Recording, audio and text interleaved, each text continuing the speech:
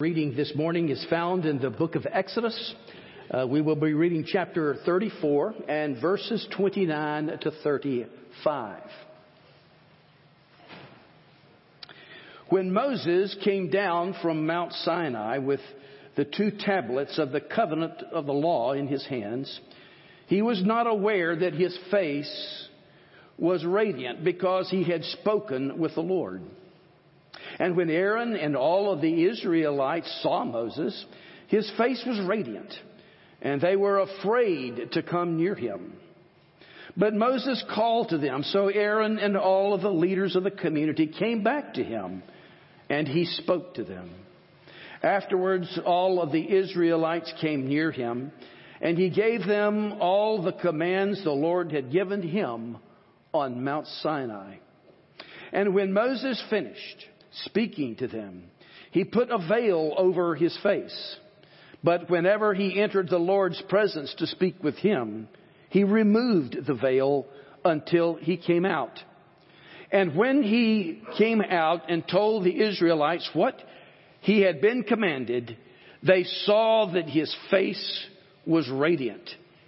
Then Moses would put the veil back over his face until he went to speak with the Lord.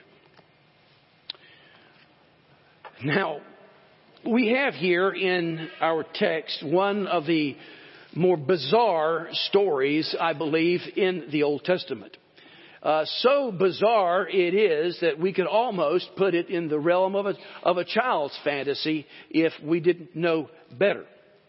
But to do that, I believe, would really be a travesty. And I would offer that is a critical mistake. Because there is a message here that I believe could have a significant impact on our relationship with God and would actually have the power to make us more into the image of the living God. Now, as we look at this text, what we see is this: that God called Moses to Mount Sinai. And there he receives the law of God as he has a face-to-face experience with the living God. And when he comes down from the mountain to give the people the law that God had given to him, he is totally unaware that his face shined with a radiant glow. And the reason is given to us is that he was in the very presence of God. In other words, what the text is telling us is that the glory of God himself was in the face of Moses. And so bright was this light that it actually scared Aaron and the Israelites to the point that they didn't even want to come near to Moses. So in order to communicate with the people, Moses put a veil over his face. And every time he went in to be into the presence of God, he would take this veil off. And then when he came to talk to the people, he would put the veil back on. Now, the part of this story that I want to emphasize today is Moses' face-to-face encounter with the living God. And I want to ask this question: is there anything that you and I can glean from this unusual story that will allow us to experience God in a deeper way? So I have entitled the message, Experiencing the Presence of God. Now, I would guess that there is not one person here today listening to my voice who would say something like this: you know, Stan, I have really no interest in this subject. I don't care about pursuing God, and I certainly don't care about being in his presence.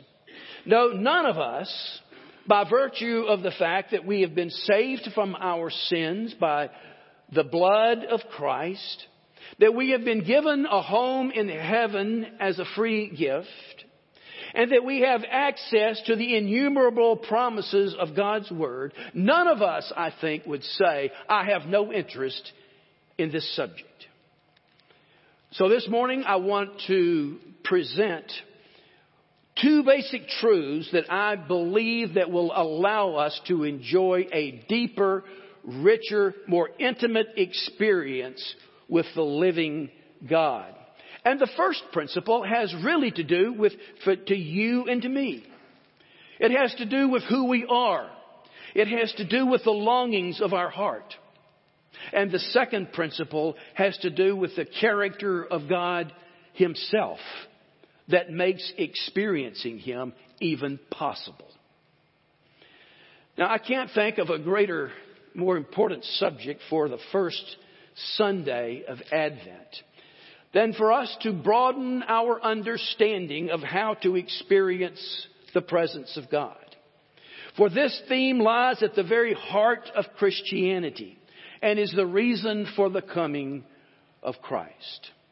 So today I want to present a foundational truth.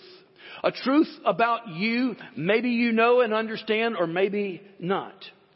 But what I want to say is that the greatest longing of your heart is for the presence of God. All other desires are but pale reflections of a heart that yearns for the deep personal relationship with God. And I say this as a foundational truth because until we discover it and embrace it, we will never really understand the purpose for our existence.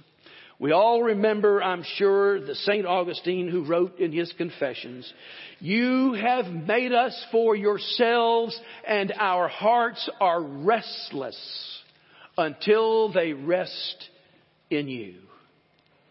And so this morning I have the privilege of preaching to a restless people, to a people searching for something that will quench a deep thirst. And I submit that the good news is that this restless thirst can actually lead us into the presence of the living God. Now, the theme of restlessness is not just an observation of Augustine, but it is also a recurring theme of the Bible as well. And we find it so often in the Psalms. And I believe one of the reasons that we love the Psalms so much is that they reveal this deep longing and thirsting of the heart for God. Psalm 63, the psalmist writes, "You, God, are my God. Earnestly I seek you. I thirst for you. My whole being longs for you. In a dry and parched land where there is no water." This verse describes the thirsty and restless heart of someone who has found that the world is a dry desert and has useless and bankrupt promises. Psalm 84. "One day in your courts is better than 1,000 elsewhere." Here the psalmist says that I find greater joy and greater satisfaction to spend one day in your presence than 1,000 days somewhere else. Psalm 27. One thing I ask from the Lord, and this only do I seek, that I may dwell in the house of the Lord all the days of my life, to gaze on the beauty of the Lord and to seek Him in His temple. And then Psalm 42. "As the deer pants for the streams of water, so my soul pants for you, my God. My soul thirsts for God, for the living God. When can I go and meet with my God?" And then we have in the New Testament the words of the Apostle Paul himself, who said, "But whatever were gains to me, I now consider loss for the sake of Christ. And what is more, I consider everything a loss because of surpassing worth of knowing Christ Jesus my Lord, for whom I have lost all things." And what about the testimony of Jesus himself? The man who often withdrew to lonely places and prayed. Even Jesus himself could not survive the outside world unless he spent special time in the presence of his Father. We read in the Gospels very early in the morning, while it was yet dark, Jesus got up and he left the house and went off to a solitary place where he prayed. And I believe that these passages teach us something that we need to know about ourselves. And that is, the greatest longing of the heart is for the presence of God. And I'd like for us to just take a moment and consider how badly we need to hear this truth. For it teaches us why the things of the world do not satisfy. It reveals how empty and vain its promises are. It opens our eyes to the vanity of our search for love in all the wrong places. It rescues us from the frustration and the futility of following a path in life that leads to nowhere. It avoids the guilt of wasted years that once gone can never be retrieved. And when we embrace this truth, and when we understand what God is saying, it rewards us with a life of joy, assuring us of the words of Psalm 16, "In thy presence is fullness of joy." Yes, we long for the presence of God because it is there that we find grace, we find healing, and we find forgiveness. Now, with that being said, I certainly understand that we live in a day where this is not easily accomplished. If our greatest need is the presence of God, I submit that the greatest strategy of Satan is to interrupt it at all costs. And I believe he's done a marvelous job at that. I like the words of John Piper, who addresses this. He says, "We need today to be awakened from our relentless stream of distractions and diversions. The competition for our attention is ruthless. We not only hear our one distracting siren call after another, but an endless cacophony of voices barrages us all at once." Now, if this describes your life, and I'm sure for many of us it does, I have some very good news. Because there is something far greater that awaits you on the other side of your busy, distracted life, and only you can claim it. So the first thing that we learn is that our deepest aspiration is for the presence of God.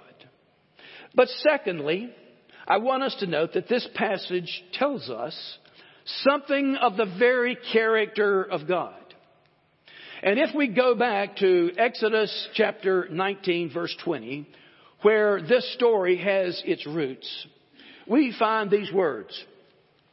"The Lord came down on Mount Sinai to the top of the mountain, and the Lord called Moses to the top of the mountain, and Moses went up." And so what this verse is telling us is that we see it is God who took the initiative.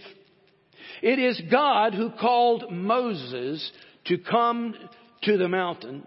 And when Moses comes to meet God there, it wasn't his idea. It was at the invitation of God.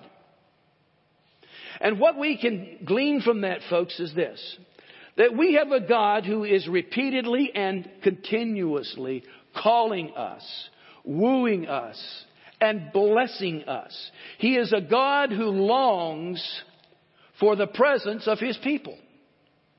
And everywhere in Scripture, we see that it is God who initiates a relationship with us, not the other way around. Jesus said, "You have not chosen me, I have chosen you." I love the book, The Hound of Heaven. It's written by Francis Thompson. And it pictures God as relentlessly pursuing him, coming after him as the hound of heaven, but with the intention to bless him and not to harm him. You see, we have a God who calls, a God who invites, a God who initiates. And how thankful we should be, because this is the story of the gospel itself. He's not a God who stands back with folded arms to see if anybody is going to be taking any interest or paying attention. No, He calls, He pursues, and He wins. Again, the Scriptures abound on this. Matthew chapter 11, Jesus Himself said, "Come unto me, all you who are labor and are heavy laden, and I will give you rest. I will fill you. I will fulfill you." And then in the Old Testament book of Zephaniah, "The Lord your God is with you, the mighty warrior who saves. He will take great delight in you. In His love He will no longer rebuke you, but He will rejoice over you with singing." It was God who called Moses into His presence. And God is the one who longs for the relationship with you and with me. And I believe that this tells us something very important. It tells us that the God who calls us into His presence is not angry, that He's not mad at you, that He's not calling you into His presence to scold you or to make you feel guilty. Much the opposite. God calls us to transform us, to equip us, and to deepen our faith. Now, I want to notice something about this text that might be easily escaped. The fact is that every time that Moses would go into the presence of God, the glory of God's presence would set his face aglow so that all around him could see. In other words, it tells us that every time that he met face to face with God, he experienced something dramatic in his life. It was a visible change that everybody around him could see. And here is the principle, I think, for us, that experiencing the presence of God is always transformational. It always leaves its mark. It always has an impact. For you cannot come into the presence of God and ever be the same. Now, it is also clear in our text that not all the people of Israel could go into the presence of God. It was God who called Moses, and Moses alone. We read that on the Day of the Atonement, all the people were not allowed to enter into the Holy of Holies, but the high priest alone. But today, under the new covenant, we don't depend upon a human mediator to go into God's presence for us. And I think it's very fascinating that the Apostle Paul in 2 Corinthians chapter 3 actually gives a commentary on the passage that we read, talking about Moses coming down from the mountain with a glowing face. He writes in verse 18, Paul says, "And we all, with unveiled face, beholding the glory of the Lord, are being transformed into the same image, from one degree of glory to another." What is he referring to? What he's saying is that what Moses experienced on the Mount is my story and your story as well. For each of us are called into the presence of the living God. You see, under the new covenant, we all have access to the glorious presence of the living God. And we're all being changed. Paul calls it being transformed from one image of glory to another. Our lives are undergoing a radical transformation. Sometimes as we're not even aware.